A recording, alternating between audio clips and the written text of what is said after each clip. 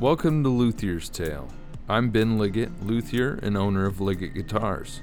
Every week, I interview someone that is passionate about their craft. This week, I have my first departure from guitar discussion as I chat with Jameson Chop, a knife maker based in Oregon. Be sure to visit his website, jamesonchopknives.com, or visit @jmchop on Instagram. All links are in the show's description. Let's get into it.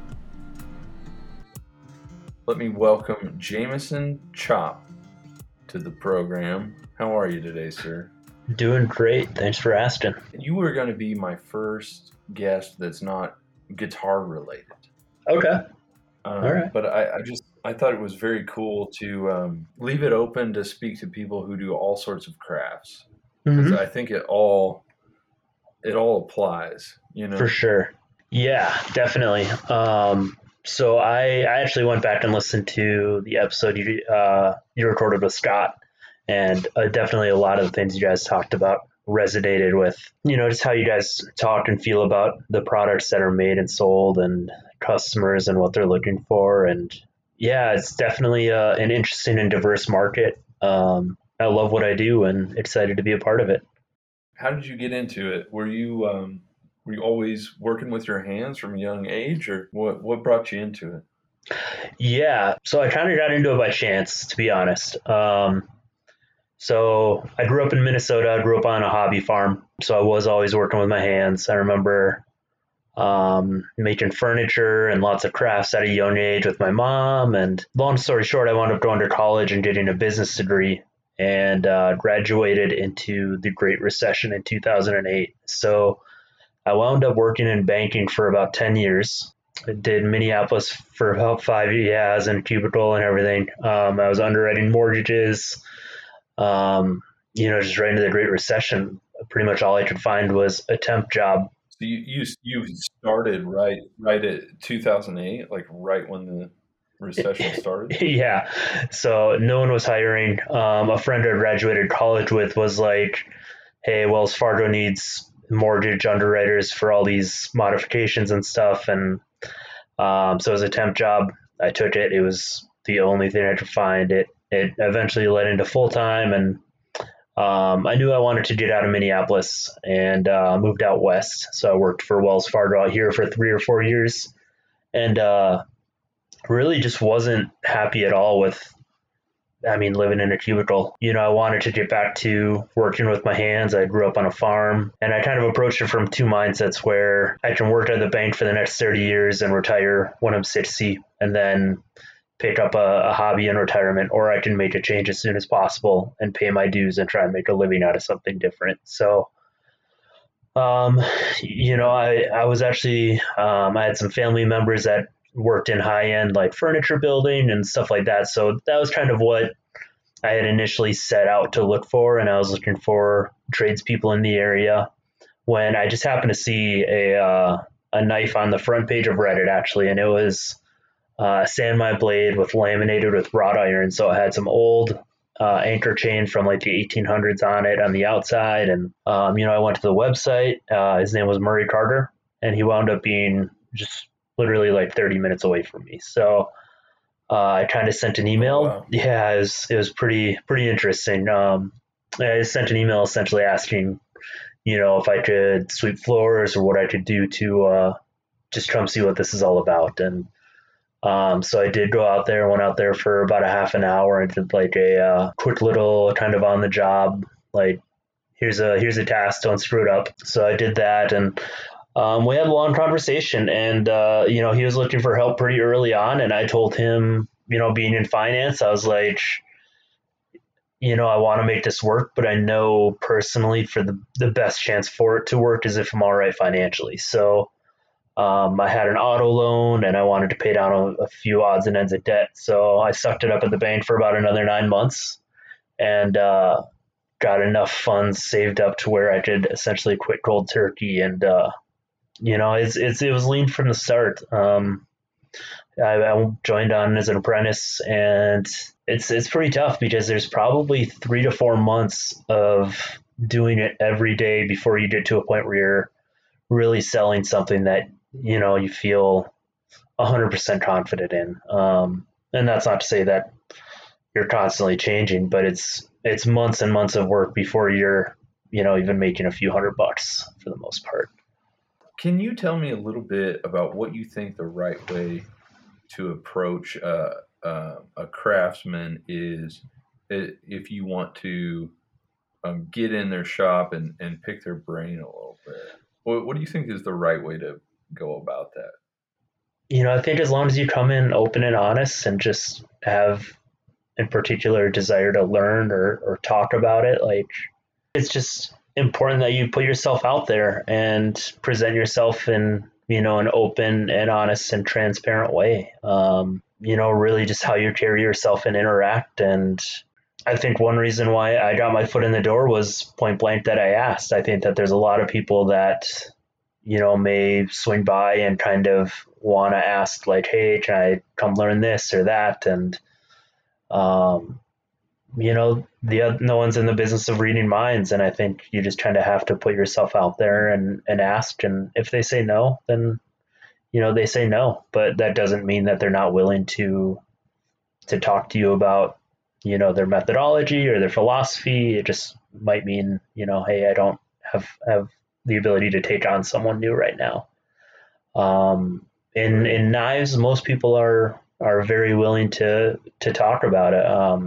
Whatever their processes are or their thoughts behind this design or that design or this new material. And I think as long as you really just approach it in a good, honest way, I think people will open up. So you started apprenticing. What was the knife maker's name again? I'm sorry. His name was Murray Carter, Carter Cutlery. He learned in Japan for, I forget how many years. I think it was like 15 years. And then he's been in Oregon for probably another 10 to 15 after that. I apprenticed there for 5 years. And then myself and another individual that used to work there started our own shop. Timing is not really my thing. We signed our lease February 1st of 2020, so about a month before COVID. Oh my gosh. I'm sorry to hear that, man. It's all right. Yeah, we're alive and kicking, so. Good. Yeah. Yeah. What doesn't kill you makes you stronger, right? Yeah, something like that. In knife making, is that like a formality? The amount of time apprenticing? Is there like a period of time that's considered customary? I don't think so. I think it's different for everybody and kind of what you want to do with it. When I started, I kind of always had the number of 5 years in my mind. And it just kind of happened to work out that way. I do think I probably needed 2 to 3 years in general just to like really start to hone in on what I liked and appreciated making and how I like to make them. But I think that that's different for everybody. I came from an office setting and hadn't been working with my hands for a decade, whereas someone that's, a carpenter and making knives as a hobby, they're probably going to be a little bit quicker in terms of noticing some finer details and things like that. When someone is not versed in custom knives and they want to try one out, mm-hmm. or want to purchase one, where's a good place to start? So first I'll start off with the best places that I know are typically, and I guess in a lot of major cities, there's typically kind of like a restaurant supply or knife store. I work with a few nationally. I did one in Washington, D.C. named District Cutlery. And then they have a pair of stores in New Orleans and Nashville called Krutlia Nola. And then one in San Antonio called Rodriguez Butcher Supply. And then Crocker Cutlery in Sacramento, and also Meat Artisan, but they're also, they're online only. But a lot of major cities will have like a high-end store that kind of specializes in a lot of these kind of one-off type products. that's where I would recommend to go get your hands on something if you want to see something in person. A lot of them specialize in knives direct from Japan as well, so they'll import them directly from Japan. In terms of what you're looking for, it really is going to be down to the individual. There's kind of two main frames of thought, and especially with kitchen knives, which is kind of like a European style and then a Japanese style, which is what I learned. So my philosophy on kitchen knives really kind of follows that lineage, which is focus on the metallurgy, so how the steel is going to perform. Really, the biggest characteristics are toughness, strength, and then edge retention, which is a factor of hardness. And then the other thing that kind of gets lost in a lot of knives is really the underlying function of it. So a knife is designed to cut, and a lot of people get lost in the weeds in that the thinner the geometry of a knife is, the better it will cut. And a lot of production knives and even a lot of makers will tend to leave them on the thicker side, which, in my opinion, kind of changes the underlying function of the product you're buying. Why do you think they leave it thicker? At least with in terms of production, honestly, companies don't want to deal with the customer service. So the trade-off of having a thinner geometry is the knife is more susceptible to damage. So if it gets dropped or clanked against plates, something like that, you're more likely to put a dent or a ding or a chip in the blade. And a lot of the big companies don't want to deal with that. So they would rather leave it thick, and they all do it. So it's kind of no harm, no foul for the big guys. But so just by the nature of the blade being very, very thin, there's just less resistance for the item you're pushing the blade through. Yep. Is that kind of the thought? Yeah, definitely. Okay. Yeah, less resistance. And another thing that you'll kind of run into in particular, like maybe you've noticed it cutting carrots, is you'll kind of you'll hear a break and the blade hit the blade hit the cutting board. It's actually not even cutting the carrot. It's the geometry is so thick behind the edge that you're pushing the food apart. It's known as wedging. So like a log yeah, splitter, right? yeah, exactly. So my philosophy on kitchen knives is essentially thin. It's going to cut better, not only initially, but for the long haul. In terms of steel, Mm-hmm. for a layperson, if I'm wanting a kitchen knife, what should I look for in terms of the type of steel, and what are some of the trade-offs of those steels? Mm-hmm. Yeah, there's a ton of nuance because there's a lot of different stuff starting to come out. But generally, what I deal with and what I would recommend, the biggest thing up front is, do you want stainless steel or not? So stainless steel, it's not impervious to rust, but it's much more resistant to rust. So it's not something you need to dry right away. It's something you'll still want to hand wash. The other type of steel being carbon steel, which will develop a patina. A lot of people that like carbon steel, kind of, I guess one of the big artistic allures to it is that it does develop a patina. So as you're cutting different types of food, it'll take on these different oxides and colorations, and it's almost just kind of has a life of its own and a story to it. Is this Damascus? Is that fall in that category? Yeah, so a lot of what I'm making in terms of Damascus is carbon steel, so it will take on a patina. Which really, when you etch it to reveal those layers, it's a forced oxidation with an acidic compound. Does that oxidation on the surface, does it act like a protective coating or It does, something? it Or does. So yeah, it would actually help reduce rust initially. Yeah. is there a way you can maintain that when you own one and you're using it? Yeah, yeah. There's so one thing that my partner actually does. He does a lot of coffee etching. So all Mhm. you'll essentially start the etching process with it's called ferric chloride, and that'll really kind of bring out the depth in the Damascus. So it'll eat away at the different steels at a different pace, which is what will give the not only the contrasting colors, but it'll actually change the surface of the seal. And then one way to freshen that up is essentially let the blade soak in coffee. There's some nuance to it, but that's one way to kind of keep that contrast and color alive. Now, do you recommend they leave the really fancy wood handle out of the coffee? Yeah, definitely. Yeah. So I'll actually use, we'll use clear nail polish as a resist. So typically anything that's not a synthetic when we're etching it, we'll cover it with a nail polish and then remove it with acetone when we're done with the chemicals. In terms of steel, I always hear the difference between one will hold an edge longer, but one can become sharper. Yeah. Is that true? And which ones do which? There are so it's one of those things that again has some nuance, but in terms of generalizations, typically stainless steel is a softer steel. So it's a steel that will not hold an edge quite as long.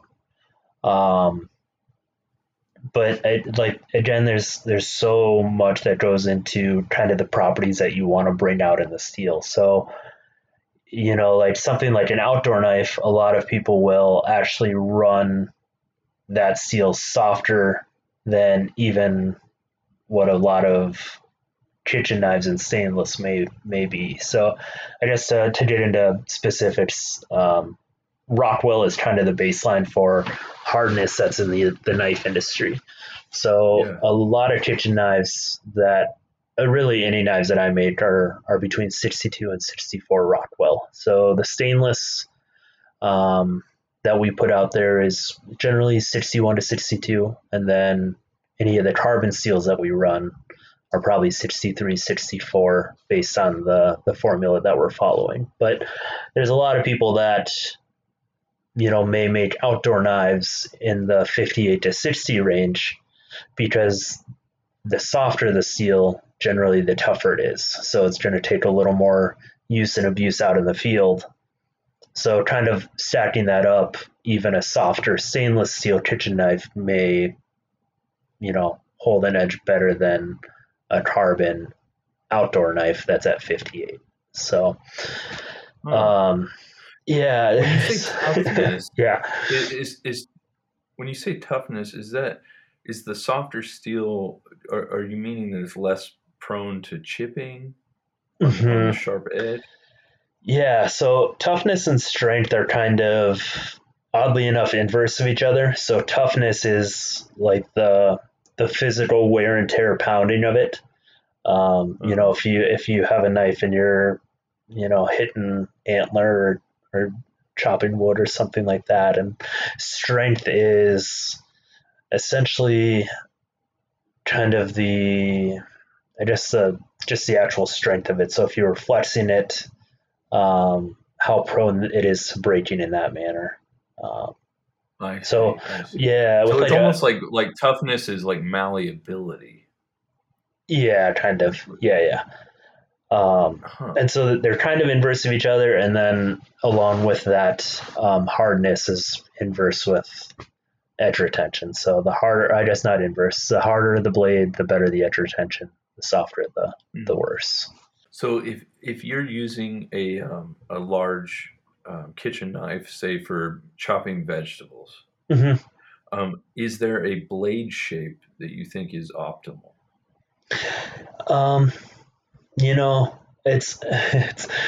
It really does come down to the individual and the task. Yeah. So me personally, I kind of like a 7-inch chef's knife, like I would call it a funiuki, which is the Japanese term for it.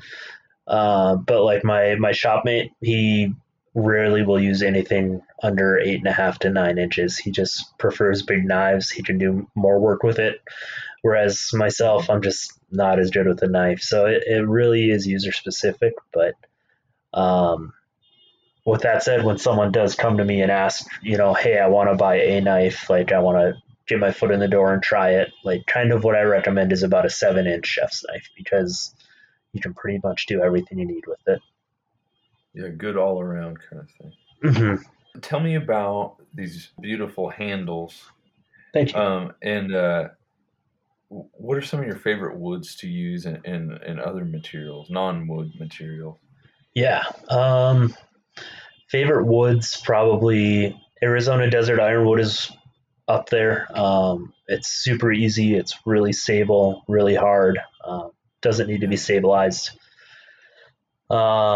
Snakewood, same thing. Doesn't need to be stabilized. It does tend to warp a little bit more. And actually, checking is kind of a big one with that one. So a lot of Mm. CA glue goes into that. Yeah. And then Koa and Mango are awesome. Koa comes with a price tag, but Mango is still relatively cheap depending on where you're looking. Um, and I think Koa gets used a lot in the guitar world, I believe, right? Yeah, yeah. They make a lot of acoustic guitars out of those, back and Okay. sides usually. Mm-hmm. Yeah. I'm jealous that you get away with smaller pieces. Yeah, I was just gonna say we kind of make do with the offcuts that you guys wind up getting rid of. Yeah, Yeah, a lot of.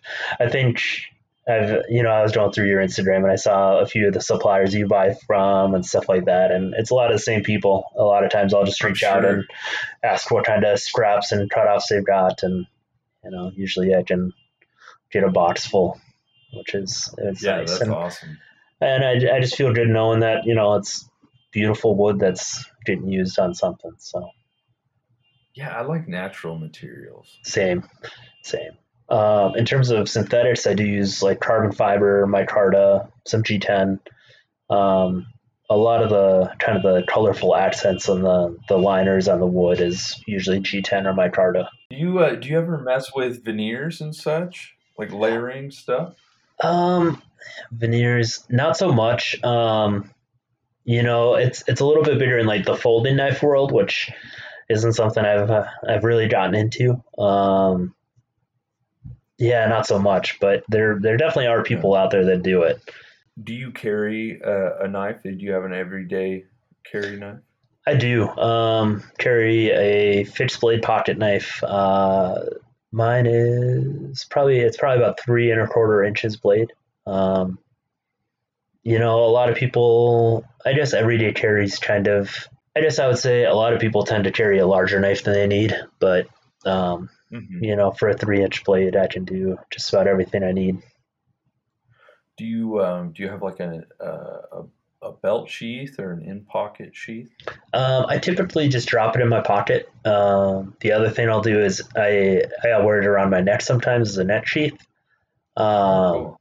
yeah, it's just like depending on what you're doing in the shop or whatever, like it can be, or like if you're out in the yard doing yard work, like it can be really handy to just have it around your neck and right there, as opposed to kind of digging through your pocket or if it's a folder, Yeah, yeah. unclipping it. But yeah, how about you? It's it's a Kershaw kin onion. Okay. It's kind of the pointy blade. It doesn't like curve. It's good for opening Oh boxes. yeah, That's yeah, like 99% of what I use it for. yeah. No shame. That's what most people use their knives for. 99% is cutting open cardboard boxes. Yeah, I actually need to sharpen it. I was that was another thing I was going to ask you about was Yeah, sharpening. Um, for my even at my shop when I'm using chisels and such, yeah. I have a work sharpener, Okay, which is like a little turntable thing. It's got little glass wheels with sticky sandpaper on them. And okay, then at home, I have a work sharp like a belt loop kind of thing, or like a sanding belt okay. sharpener. Are those terrible? Am I committing a sin? So the one thing I would say about like the belts and when you're running it along the blade like that, I guess two things I would say. First thing Hmm. you want to watch for is any heat buildup.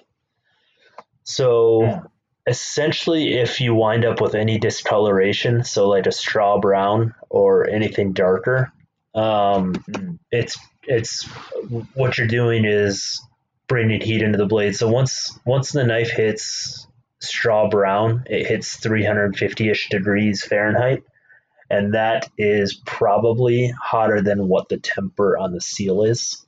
So if you're going above the temper on it, you're softening the steel further. I see. Does that make sense? Have you brought color into the blade? I have not. There's no color on the blade. That's good. Thank goodness. Knock on wood. Yeah. What do you sharpen your own knives with? So I 100% recommend Japanese waterstones. Yeah. So, and it's kind of like anything. Once you go down the rabbit hole, you can find $10 stones or several hundred, if not more stones. But the stones I use and recommend, it's 2 stones total, and it's probably about $70 to $80 total on Amazon. Really? Yeah. So what grits do you? I use a King 1000 and a 6000 grit stone. As far as I'm concerned, West stones they take a little more work, a little more time, and for a lot of people, they're intimidating because it's freehand, but it's the most versatile. You're really able to really full service and maintain any knife that you want with them, in my opinion.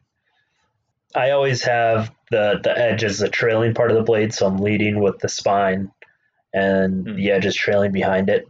And then I just so you have your stones in front of you with like a bridge across a sink or something, and you really just start with the tip and run it along the edge at a low angle. There's a ton of great YouTube videos on it. It's a little hard to describe on podcasts, but there's a ton of great videos on it. But the other thing that I was going to kind of bring up with the work sharp that you can do on waterstones is you can use them to thin the blade. So kind of the other downside of those grinders is if you think of the cross section of a knife, it's just a triangle, a wedge. And then at the bottom you have your primary edge, which is the blade cutting edge.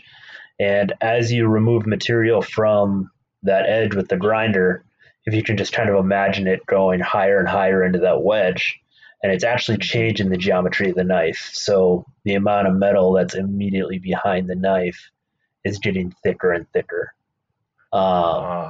Which is kind of like, it kind of gets back to the production knife philosophy of something that gets lost in knives is, they're meant to cut. And everyone talks about sharpening that primary edge, but if you start to remove too much material, the knife itself just isn't going to cut well.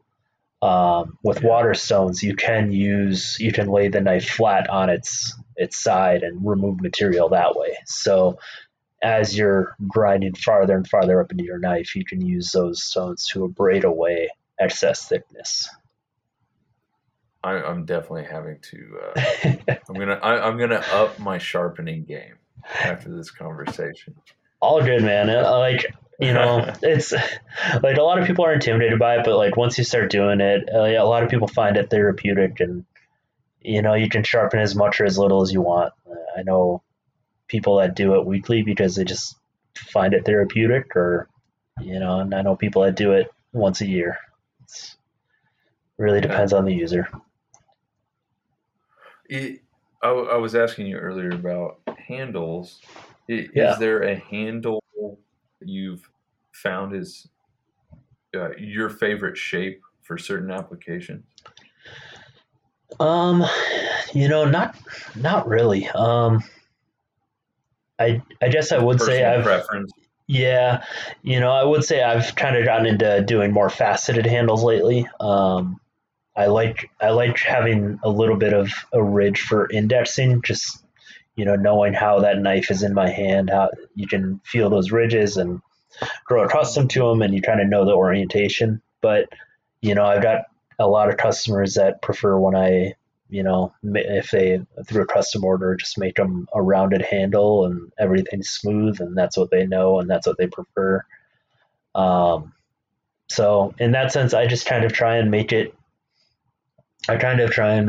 comfortable kind of in general, and then stay consistent in that realm. So I tend to make handles this way and at this thickness, at this length, and that's just kind of what I do, because at the end of the day, like I have no idea who that knife is going to. Unless it's a custom order. But if I'm selling it online, I have no idea if that person is 5 feet or 6.5 feet, and how they like to handle their knife. So, occasionally if I do take a custom order, someone will say, "Hey, I've got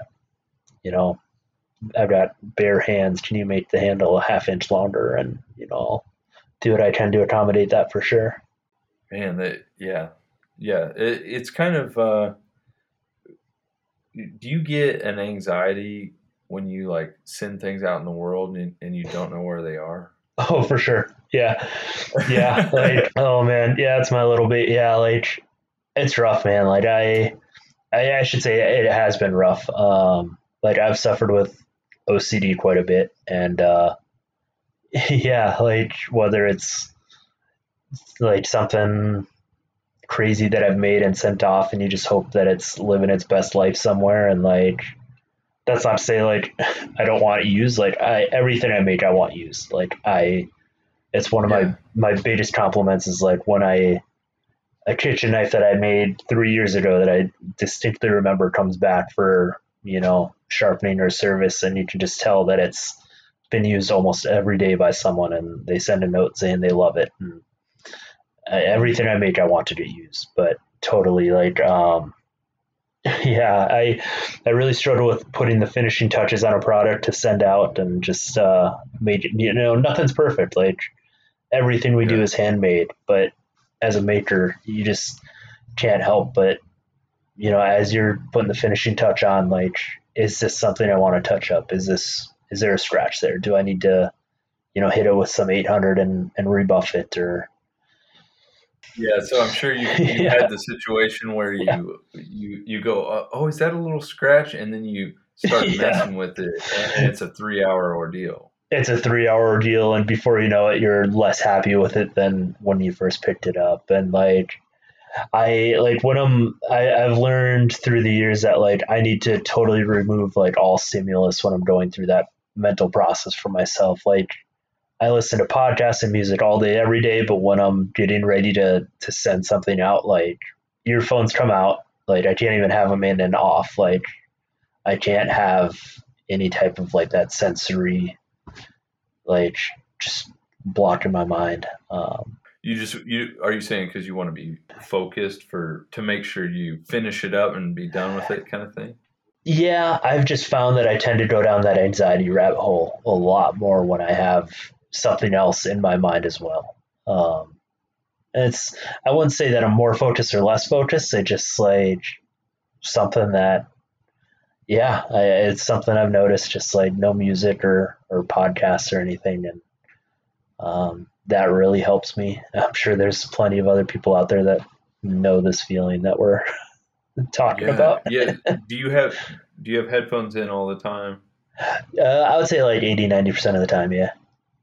Yeah, I do too.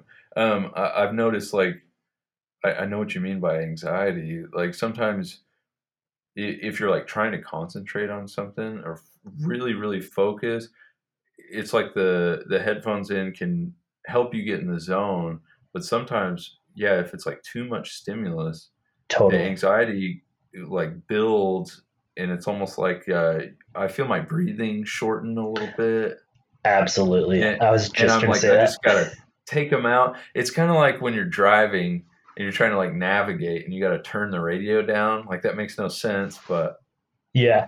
Yeah. like I cannot focus unless I turn things down. Yeah, Yeah. yeah, it's bizarre. Hmm.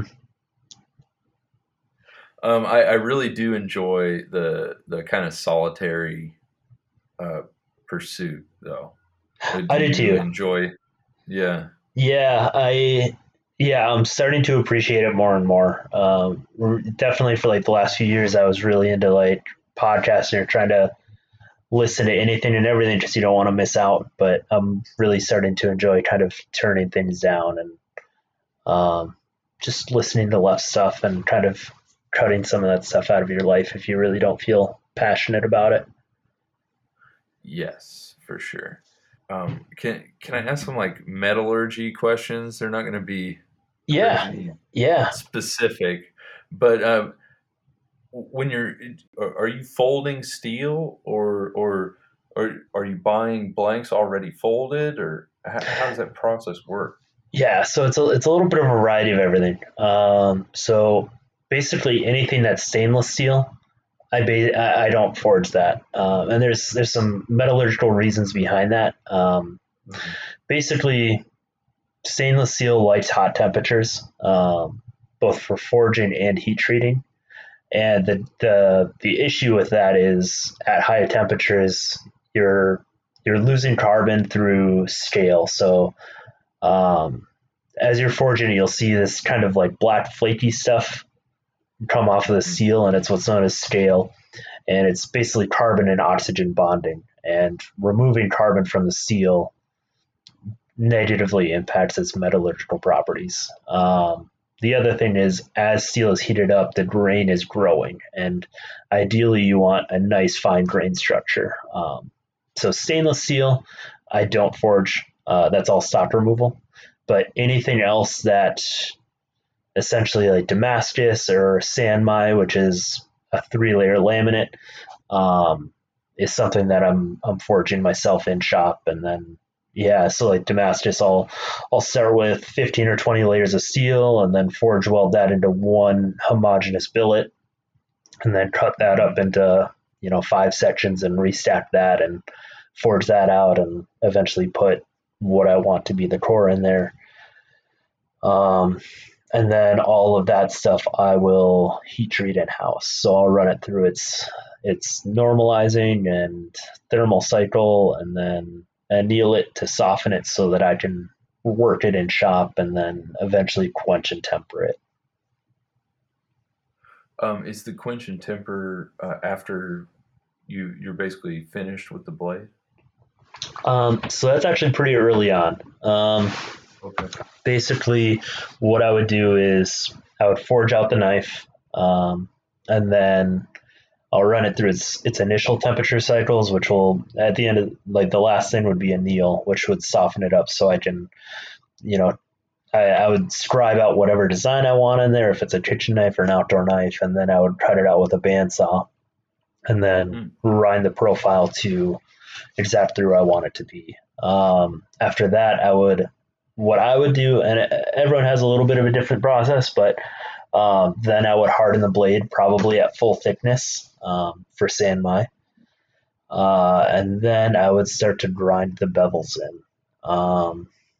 Probably, let's see here. I would grind the bevels in, and then I usually start to kind of prep handles before the grinding is all done, depending on what it is and how much grinding I'm going to do. Am I going to leave a forge finish on? If it's Damascus, it's something I'll have to hand sand. So I'll do a lot of the handle work before I actually hand sand it, because stuff gets scratched and scuffed up along the way. Um, but probably, I would say, in terms of processes, a stainless steel knife probably takes about 6 to 7 hours to make. A sand mine knife probably takes about 8 to 10 hours to make, and a Damascus knife is probably between 20 and 35 hours, depending on really what you're getting into. Wow. Yeah. You were saying sand my. Mm-hmm. How do you spell that? It's SAN space MAI, Okay. Okay. and Sand it's my. yeah, it's Japanese for 3-layer. And really, it's the format that I learned through knife making. It's Mhm. a So with the 3-layer laminate, kind of the perks of it are uh, you can kind of change the properties and philosophy of the knife itself. So like generally speaking, what I'll do with Sanmai is have a high carbon steel core that's strong, it's tough, and it'll hold an edge for a long time. But then on the outside, you can put something that's softer, more malleable to add toughness to the blade. It's not as fragile, it's not as brittle. Or vice. You can also add stainless to the outside, which helps with corrosion. So you can have the perk of having a really great cutting edge with some ease of maintenance with a steel that's less prone to rusting on the outside. Wow. So that's you can kind of custom tailor it how you want. So you can totally kind of you can tailor it for functionality, you can tailor it for aesthetics. There's so much you can do once you start to go down that rabbit hole. Yeah, all the forging stuff. I was a machinist and stuff like that, so I've worked with metal. I've done a little welding, but like the metal always just arrived. You know what I mean? We never did any forging, and then it's always like this mysterious, wizard-like thing. And Fortune Fire has, say what you will about it, but it's drawn a lot of attention to the industry. And my shopmate Alex Horn, actually, he won an episode. It was season 7, episode 11. Oh, nice. Yeah, have you ever watched the show? I have not. I've heard about it. Okay, yeah, you should check it out. You'd get a kick out of it. It's a James Show-esque show, but I mean, they're all making like Damascus knives under a time crunch. It's pretty fun to watch. Are there just some real talents that stand out? There are.